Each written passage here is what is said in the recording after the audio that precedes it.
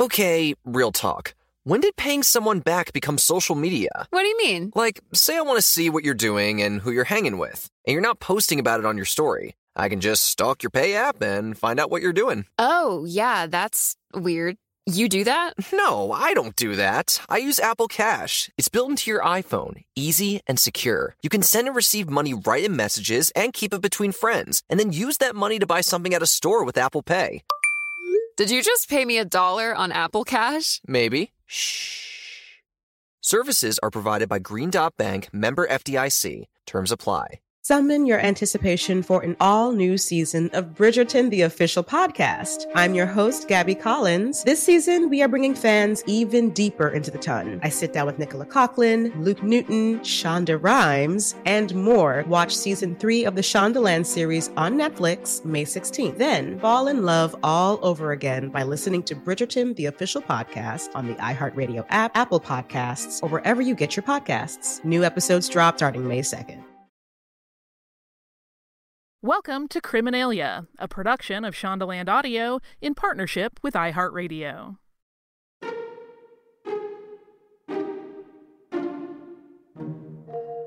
If you've been joining us since earlier seasons, you may recognize this man's name from our shows about stalkers. Arthur Wellesley, 1st Duke of Wellington, famously stalked by Lady Georgiana Fane, heiress and daughter of John Fane, 10th Earl of Westmoreland and holder of many government offices. The Duke of Wellington is probably best remembered for his defeat of Napoleon Bonaparte at Waterloo. A military general, he became one of the leading military and political figures of 19th century Britain, and his portrait also became a target of theft from the National Gallery in London, though not for reasons you might imagine. The Duke was once quoted as saying, "The only thing I am afraid of is fear." We wonder how he felt about ransom. Welcome to Criminalia. I'm Maria Tremarchi. And I'm Holly Fry.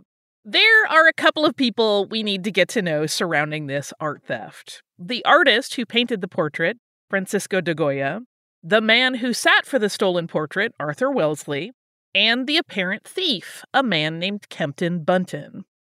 Let's start by talking about Goya and how he was given the honor of painting the general's portrait. Goya is regarded as one of, if not the most important Spanish artist of the late 18th and early 19th centuries. He was born Francisco José de Goya y Lucientes on March 30th, 1746, in the small town of Fuendetodos near Zaragoza, Spain, in the northeastern Aragon region of the country. His father was José Francisco de Paula, a gilder, and his mother, Gracia Lucientes, was a member of a weakened noble family. When he was 14 years old, Goya began a 4-year apprenticeship with Spanish Baroque painter José Luzán, who had studied in Naples. In his late teens, so in 1763 and then again in 1766, Goya participated in competitions sponsored by the Real Academia de San Fernando in Madrid, but he was unsuccessful both times. Sometime after 1766, and it's unclear exactly when he left, he traveled to Italy, where he is documented as living at least in the years 1770 and 1771. There, he won an honorable mention in a competition held at the Accademia de Parma, which got him the attention that he needed to obtain religious commissions back home in Spain. In June of 1771, he returned to Spain, specifically to Zaragoza. On July 25th, 1773, in Madrid, Goya married Josefa Balleu, the sister of Francisco Balleu, the leading Spanish artist at court. His brother-in-law greatly impacted Goya's career by getting him a position at the Royal Tapestry Factory in Santa Barbara, where Goya produced cartoons. In this instance, cartoons are the working designs that serve as guides for tapestry. They were often created on paper, but some, like Goya's, were executed on canvas and then woven into wool tapestry on a large mural scale. It was not unheard of for tapestry weavers, frustrated by their complex composition, to return cartoons to Goya. There's an alternate narrative here about the cartoons that suggests it was German painter Anton Raphael Mengs who asked Goya to work on tapestry cartoons for the Royal Tapestry Factory. But regardless, his work on tapestry cartoons elevated his name, and that's the point here. While you can view his cartoons today at the Prado Museum, many of the original sketches were sold as works in their own artistic right. Goya's career at the end of the 18th century was busy. He was very popular. He was unanimously elected to the Academia in Madrid in May of 1780, and 5 years later, he was appointed its deputy director. He was esteemed among his contemporaries for his ability as a portraitist. Goya received his first, and we should qualify that as first important, portrait commissions in 1783 from the Conde de la Florida Blanca and the Infanta Don Luis, and he quickly became established as the portraitist of the leading members of Madrid's society. Goya painted on commission between 1775 and 1791 for King Charles III of Spain and later King Charles IV of Spain, and both of those kings appointed him their court painter shortly after their coronations. Of his 63 works for the two royal palaces, 9 hunting scenes were destined for the dining rooms at San Lorenzo del Escorial, and 10 cartoons for tapestries were intended for the dining rooms at El Pardo. At the end of 1792, though, Goya fell ill to a mysterious condition that incapacitated him for much of the entire next year. It left him permanently deaf and caused him to reevaluate his work and goals as an artist. After 1801, we see that Goya was seldom given royal commissions, or at least seldom took them, but he continued to draw a large annual salary. And he continued to create portraits of government officials, in which the sitter's rank was always clearly indicated in the piece. And that includes our sitter for today's portrait, the Duke of Wellington. The portrait of the Duke of Wellington was painted by Goya during the general's service in the Peninsular War. It was kind of between the final years of the war, from 1812 to 1814. Wellesley was a leading military and political figure, and he served twice as prime minister. But as we mentioned earlier, he is best remembered for his victory over Napoleon at Waterloo in 1815. His battle plans are still studied in military academies today. But right now we're looking at just a few years before Waterloo, in 1808. The French army invaded Spain and installed a new king, King Joseph I, brother of the French Emperor Napoleon. The Peninsular War that followed, fought on the Iberian Peninsula from 1808 to 1814, was a period of really brutal conflict between the French and the Spanish, Portuguese, and British militaries. Goya's portrait that we're talking about here was painted just after the Duke's victorious entry into Madrid in August of 1812, a triumphant moment that established his reputation as an offensive general. His wins were the turning point in the war. His victory against Napoleon cemented Wellington's status as a military hero, and he's credited in part as the reason for the restoration of the Spanish monarchy. Ironically, as an aside on the Duke here, when he was young, he had no interest in a military career. Arthur had imagined himself pursuing his love of music, but here he was having a big moment in his military career. Who better to record it than the best portraitist, Goya? We're going to take a little break here for a word from our sponsors. And when we're back, let's begin by talking about what this painting actually looks like and who confessed to stealing it.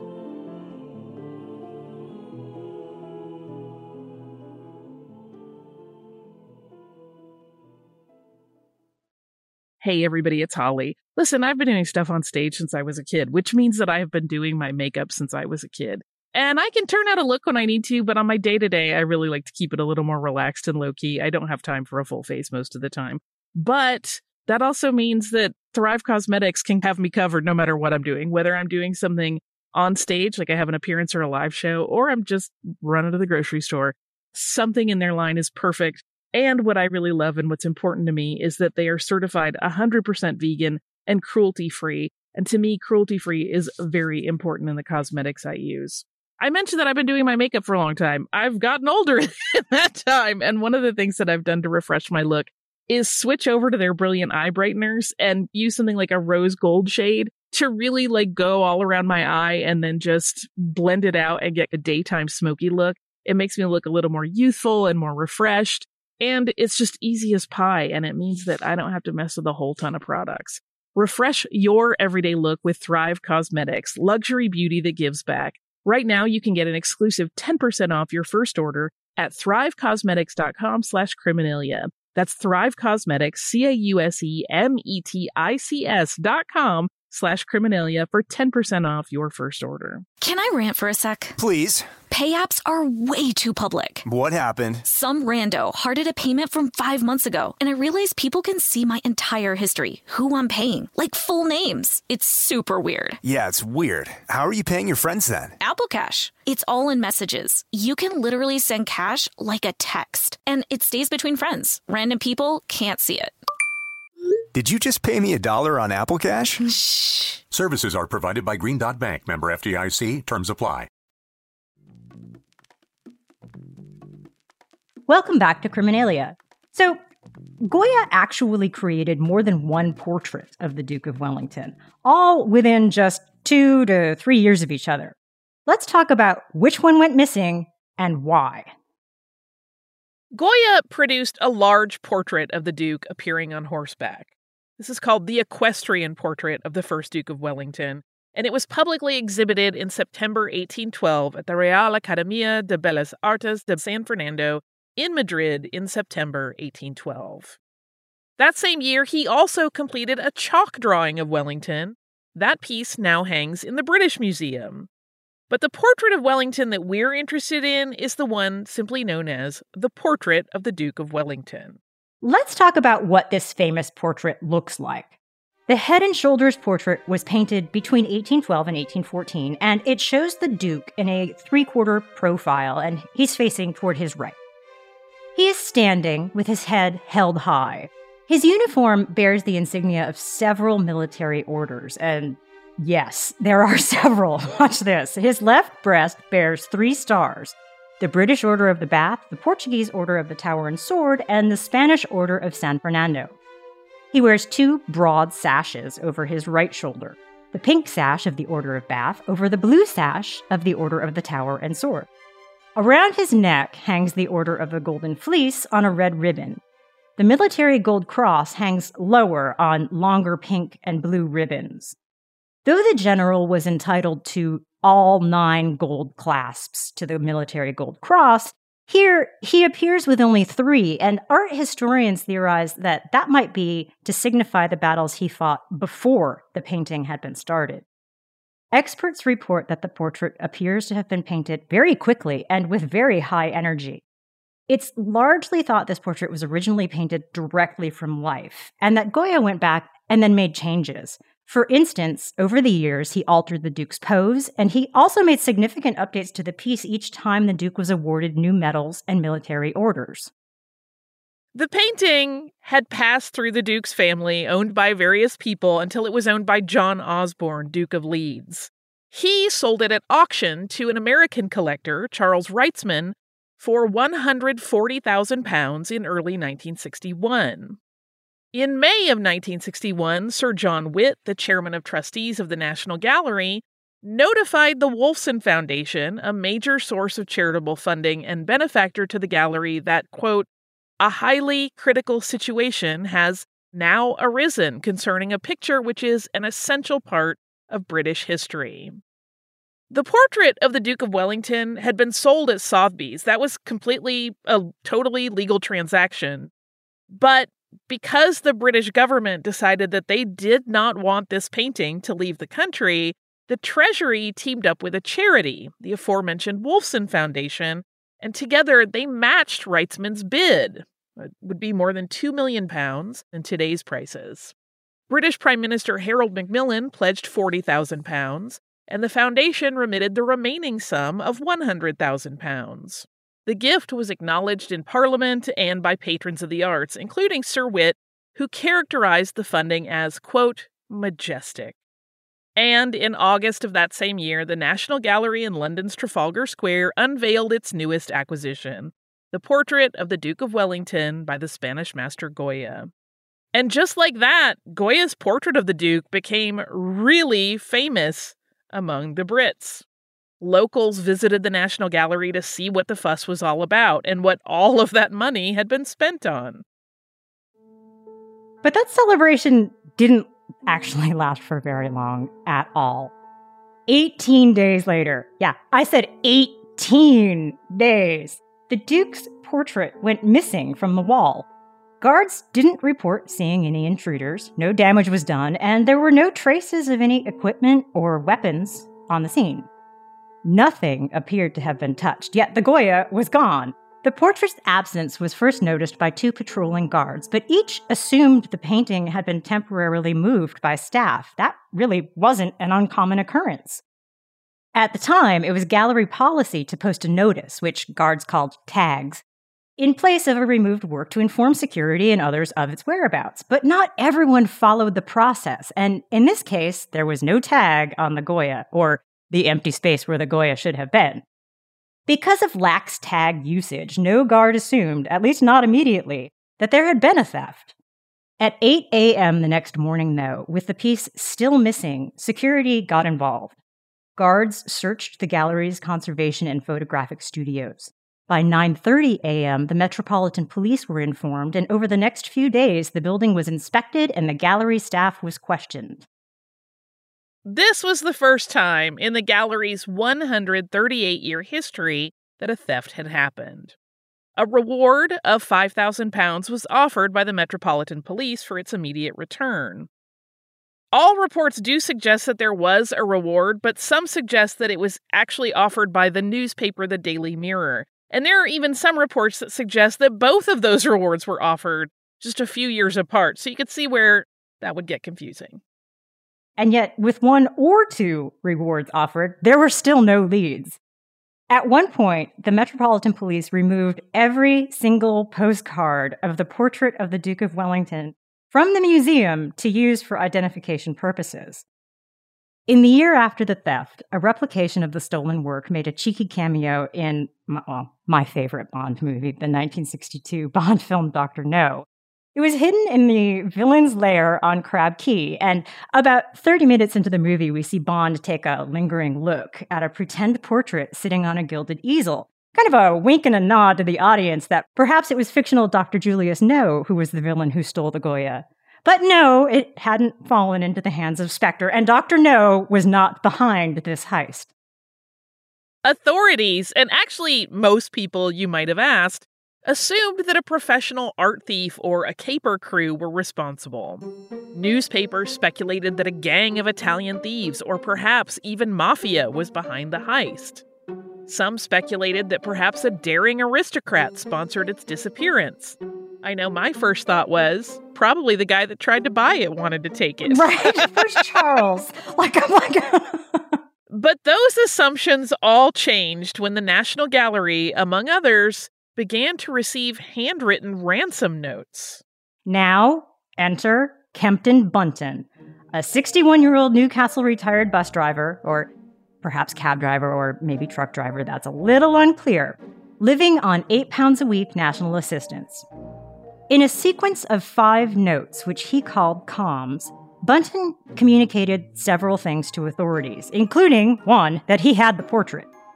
The first note was sent to the news agency Reuters on August 31st, 1961, and here we quote from it, "The act is an attempt to pick the pockets of those who love art more than charity.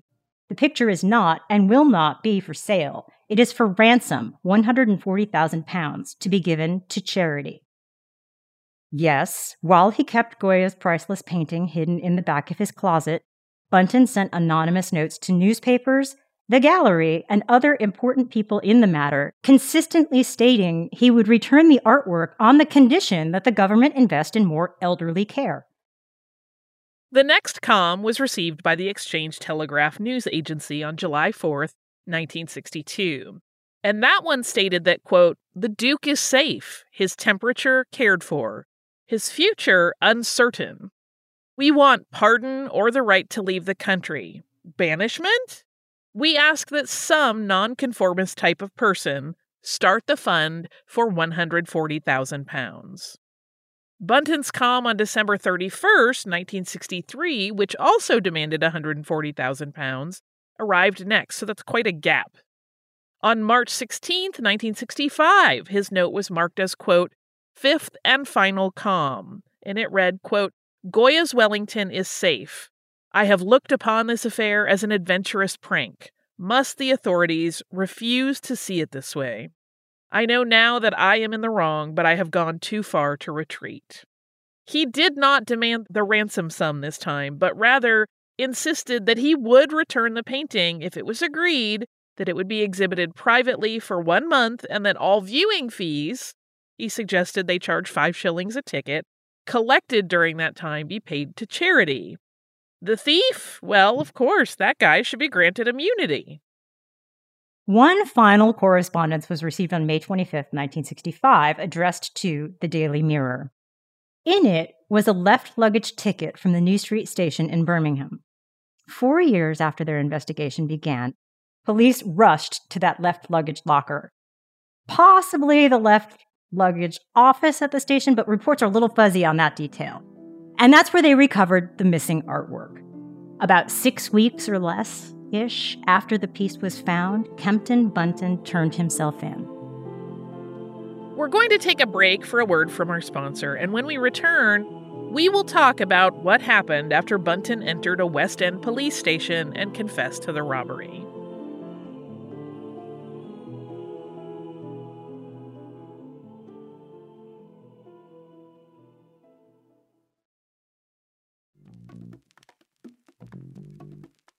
Welcome back to Criminalia. If Bunton didn't steal the painting for financial gain, then why did he steal it? Well, for reasons you might not think of. Things are about to get a little unexpected. In July of 1965, Bunton entered the now-closed West End Central Police Station and announced that he was guilty of stealing Goya's portrait of the Duke of Wellington. But the police didn't actually take him seriously immediately.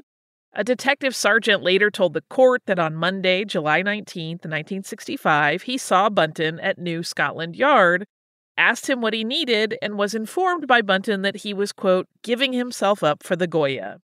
He had brought a statement with him to the station offering these 3 explanations as part of his confession. Quote, 1, my secret has leaked. I wouldn't like a certain gentleman to benefit financially by speaking to the law. 2, I am sick and tired of the whole affair. 3, by surrendering in London, I avoid the stigma of being brought here in, quote, chains. Bunton was really nothing like what authorities presumed or imagined the thief would look and act like. They were looking for a pro, a James Bond, and they got a man described by the New York Times as a, quote, burly, phlegmatic former truck driver. Bunton was arrested.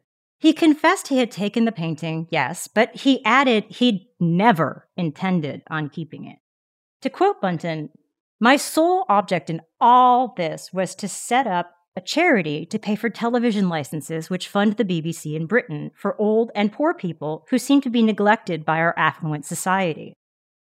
Bunton was regularly fired from jobs, usually, we discovered, for speaking up for employees against management. He was also an aspiring playwright whose scripts had been rejected by the BBC. And he was an activist who saw television as a lifeline for lonely seniors, and he was especially concerned for those who were veterans of the First World War, including his father. Not all countries have or had this idea of a television license. So, really stripped down here, the idea is, in some countries, it's illegal to have a television without paying an annual fee for access to television programming. Bunton felt the fee for the British television license was too high for those on a fixed income or those having trouble making ends meet, and he protested by refusing to pay his own license fee. And as a result, in the year 1960 alone, he had 3 short spells in jail. Today, if you're age 75 or older and you claim pension credit, you're entitled to a free TV license in the UK. Bunton, who passed away in 1976, we can only assume would be really pleased to hear that. Following his confession, Bunton was charged with 5 offenses regarding the Goya heist. 1, 2 offenses contrary to Section 2 of the Larceny Act of 1916 by unlawfully taking the property of the trustees of the National Gallery, by stealing the portrait of the Duke of Wellington, and stealing the frame. 2 offenses of demanding money with menace by sending threatening letters to trustee of the National Gallery Lord Robbins, as well as one of the world's great press magnates, Lord Rothermere. 3, and one offense of public nuisance by, quote, the unlawful removal and wrongful detaining of a painting on display at the National Gallery. Bunton's case was initially heard at Bow Street Magistrates Court, but was referred to trial at the Central Criminal Court of England and Wales, commonly referred to as the Old Bailey, between November 4th and 16th of 1965. He was represented by Jeremy Hutchinson, Queen's Counsel, a lawyer who had made a name for himself in the successful defense of Lady Chatterley's lover in 1960's obscenity trial. The case for the prosecution was led by Edward Cusson and Brian Leary. Bunton's defense team wanted to undermine some of the charges against him. You'll see what we mean by that in just a moment. And, of course, to persuade the jury to be sympathetic to his situation. Hutchinson, after the trial, was quoted as saying that Bunton was, quote, just rather a darling. I had an affection for him. I had a great ace up my sleeve, which was that the ex-president of the Royal Academy, Sir Gerald Kelly, had written to the Sunday Times saying that this painting wasn't worth £140,000 and that he had doubts about its authenticity. In addition, in Bunton's defense, Hutchinson also wanted to demonstrate that the accusation of stealing, we're going to air quote that in this instance, in the form of larceny, in this case would need proof of criminal intent to sell or to keep the work. The defense argued that according to the language in the Larceny Act of 1916, stealing was only a crime if, at the time of the taking, the person's intention was to deprive the owner of said property for good. The evidence in court was clear that Bunton had always said he intended to return the portrait to the National Gallery once a donation to charity had been made. In fact, he had stated that several times, and he had written it in his comms. Hutchinson argued in court that, in the strictest sense of the law, this was not technically a theft because Bunton had merely, get those air quotes ready again, borrowed the painting for that single use. And in regard to that missing frame, counsel argued that it was simply common sense that when a painting is taken, so is its related frame. Their final point, there was no villainous intent here and no actual crime. At his trial, Bunton told the court that he heard the government had paid quite a lot of money for one small painting, and he didn't feel that that was a fair thing. He described visiting the National Gallery to see what was so great about the Goya, and he explained how he navigated the heist. He described that contractors who'd been doing some renovations had left a ladder lying in the street outside, and a window in the men's restroom had been left unlocked. According to Bunton's story, he noted the gallery's weaknesses, and he took advantage of them. But, that's hardly a mastermind situation, just taking advantage of lax security. A Metropolitan Police investigation at the scene revealed that, yes, his story matched. Building renovations had been in progress at the gallery on the day that the painting disappeared. Their report included that a window in the men's restroom, which overlooked the inner of the building's 2 courtyards, had apparently been left open. And they confirmed that a builder's ladder had been placed beneath that open window. The police had taken samples of dirt found on the windowsill. Those samples were found to be identical to mud in the inner courtyard. Similar mud marks had also been found on the top of one of the gates leading into St. Martin's Street off of Trafalgar Square. Putting this all together, the Metropolitan Police concluded that whoever had stolen the artwork had left from the inner courtyard, gone through the bathroom window, and scaled the outer gate into St. Martin's Street. A government enquiry led by a Lord Bridges convened to examine how a person was able, in the early hours of the morning, to exploit building repairs in the gallery, remove the painting, scale the wall on St. Martin's Street, and seemingly disappear. Sir Philip Hendy, director of the National Gallery, offered his resignation over the matter, but the trustees of the gallery refused to accept it. There were, though, a number of security changes implemented, including a night patrol with a guard dog, as well as the addition of a new, larger role of national security advisor to museums and galleries.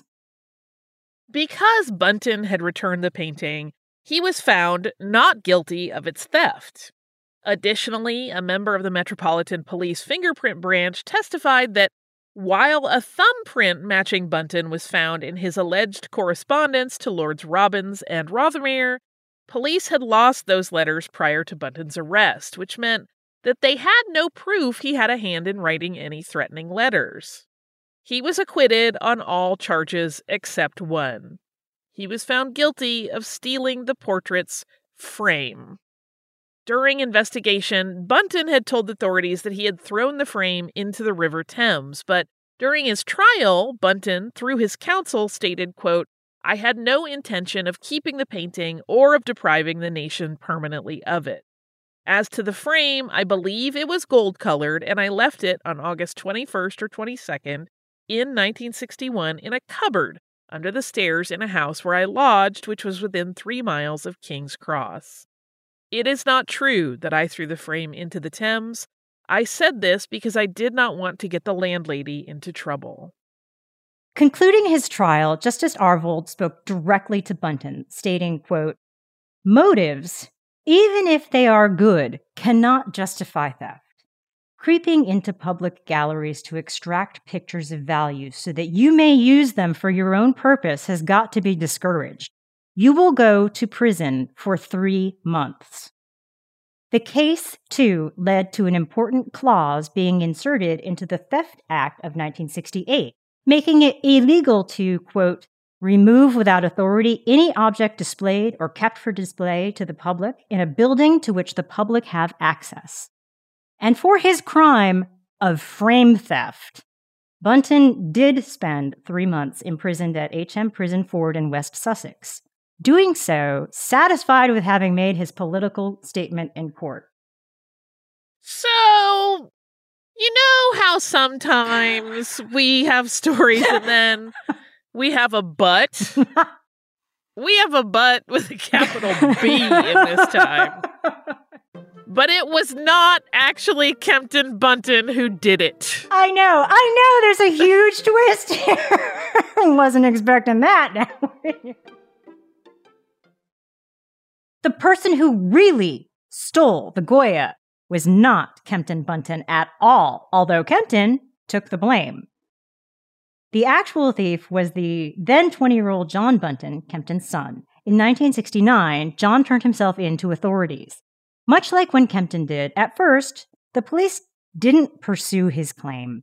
Despite his confession, the director of public prosecutions decided that because there was no evidence available, it would be easier to just close the case on the matter. Plus, if they decided to try John for the theft of the Goya, they would have to put Kempton back on the stand, where he'd have to admit he perjured himself during his trial. So they did not. In 2012, though, the confidential file detailing John's confession was released to the public. John Bunton was a temporary van driver living not very far from his father's home. In his confession, he described the heist as so. First, he needed to stand on a parking meter to get himself over the gallery's back wall. To get into the main building of the gallery, he then used a 19-foot ladder left by contractors to climb through an unlocked window of a men's restroom. At the top of the main stairs, he found the painting on an easel, sectioned off within a roped-off enclosure. John told the police, quote, "I went up to it, took hold of it, and carried it back to the gents' toilet." He described climbing back out the window, down the ladder, and retracing his steps to the back of the building by St. Martin's Street.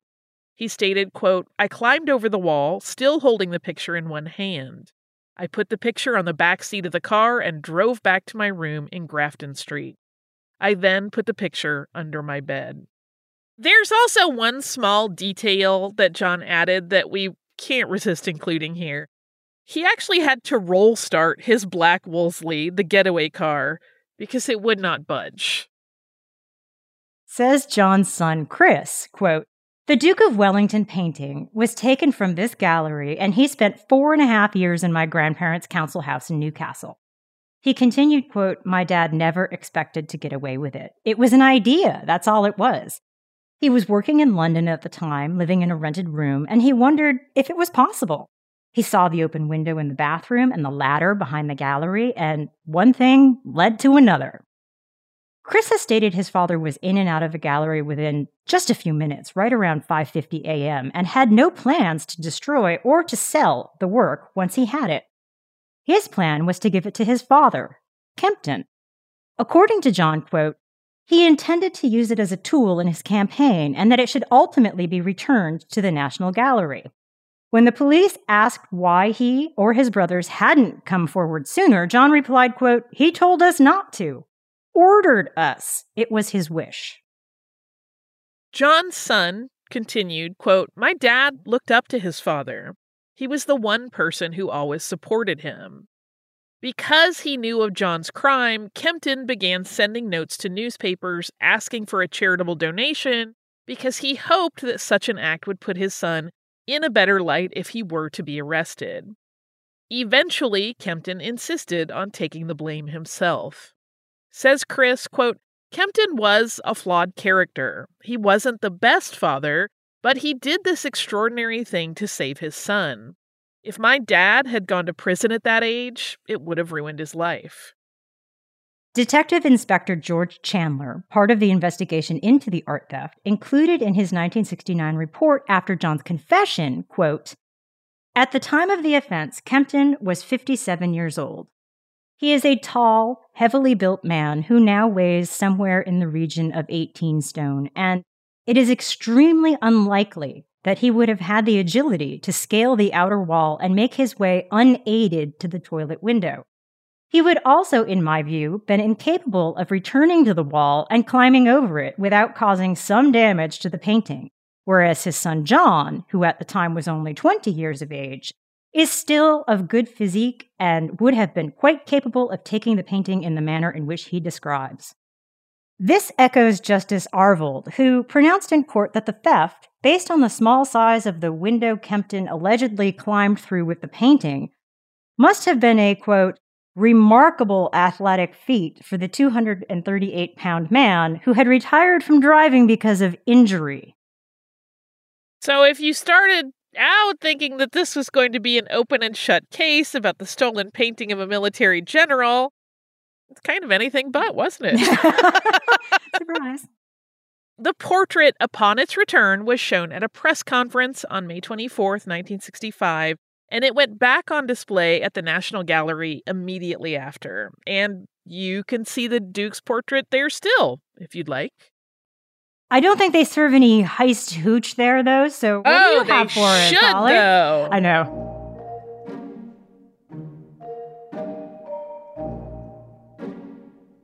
I'm gonna tell you that I really dithered on the name here because part of me kind of wanted to figure out a name based on the sloppy protocols in place over a painting that had just been attained through a lot of fancy footwork in terms of funding and like making it happen because it was such an important piece. So important!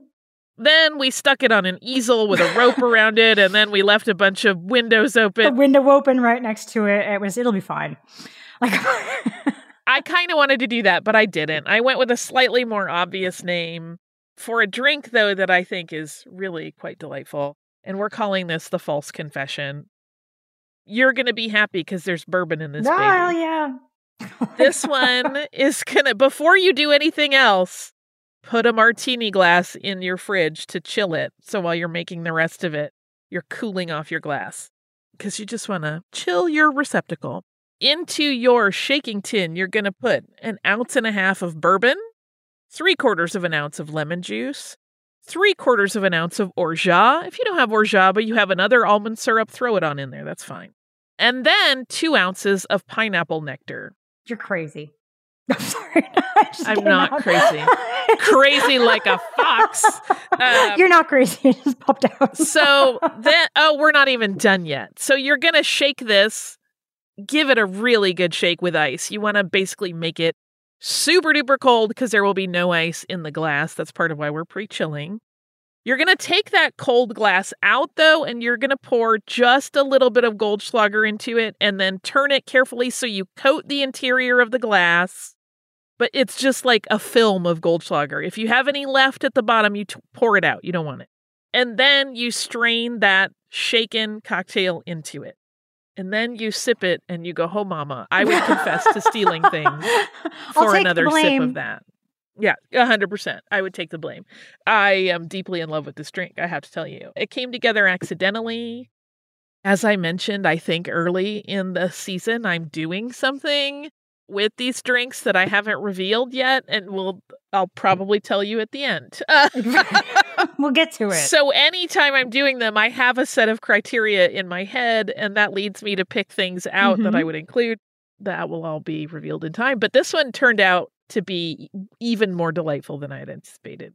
It is yummy. It's a nice transition drink. Again, a seasonal transition drink, because we are here in the Northern Hemisphere into autumn now. But for some of us that live in warm places, you get like a warm day and then a cooler day and then a warm day and then a cooler day.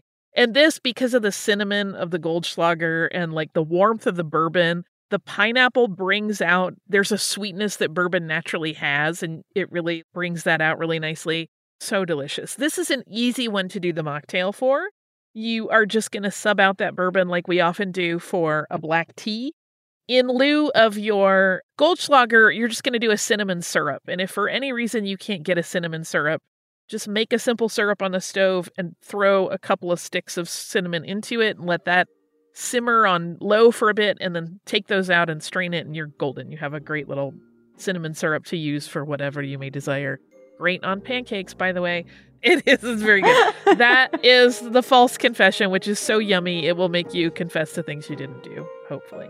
I will confess that I always have fun doing this show, and this season has been such a delight so far, and there is more to come. So we're thankful that you are along for the ride, and next week we will have another heist and another beverage, and we hope you're here with us.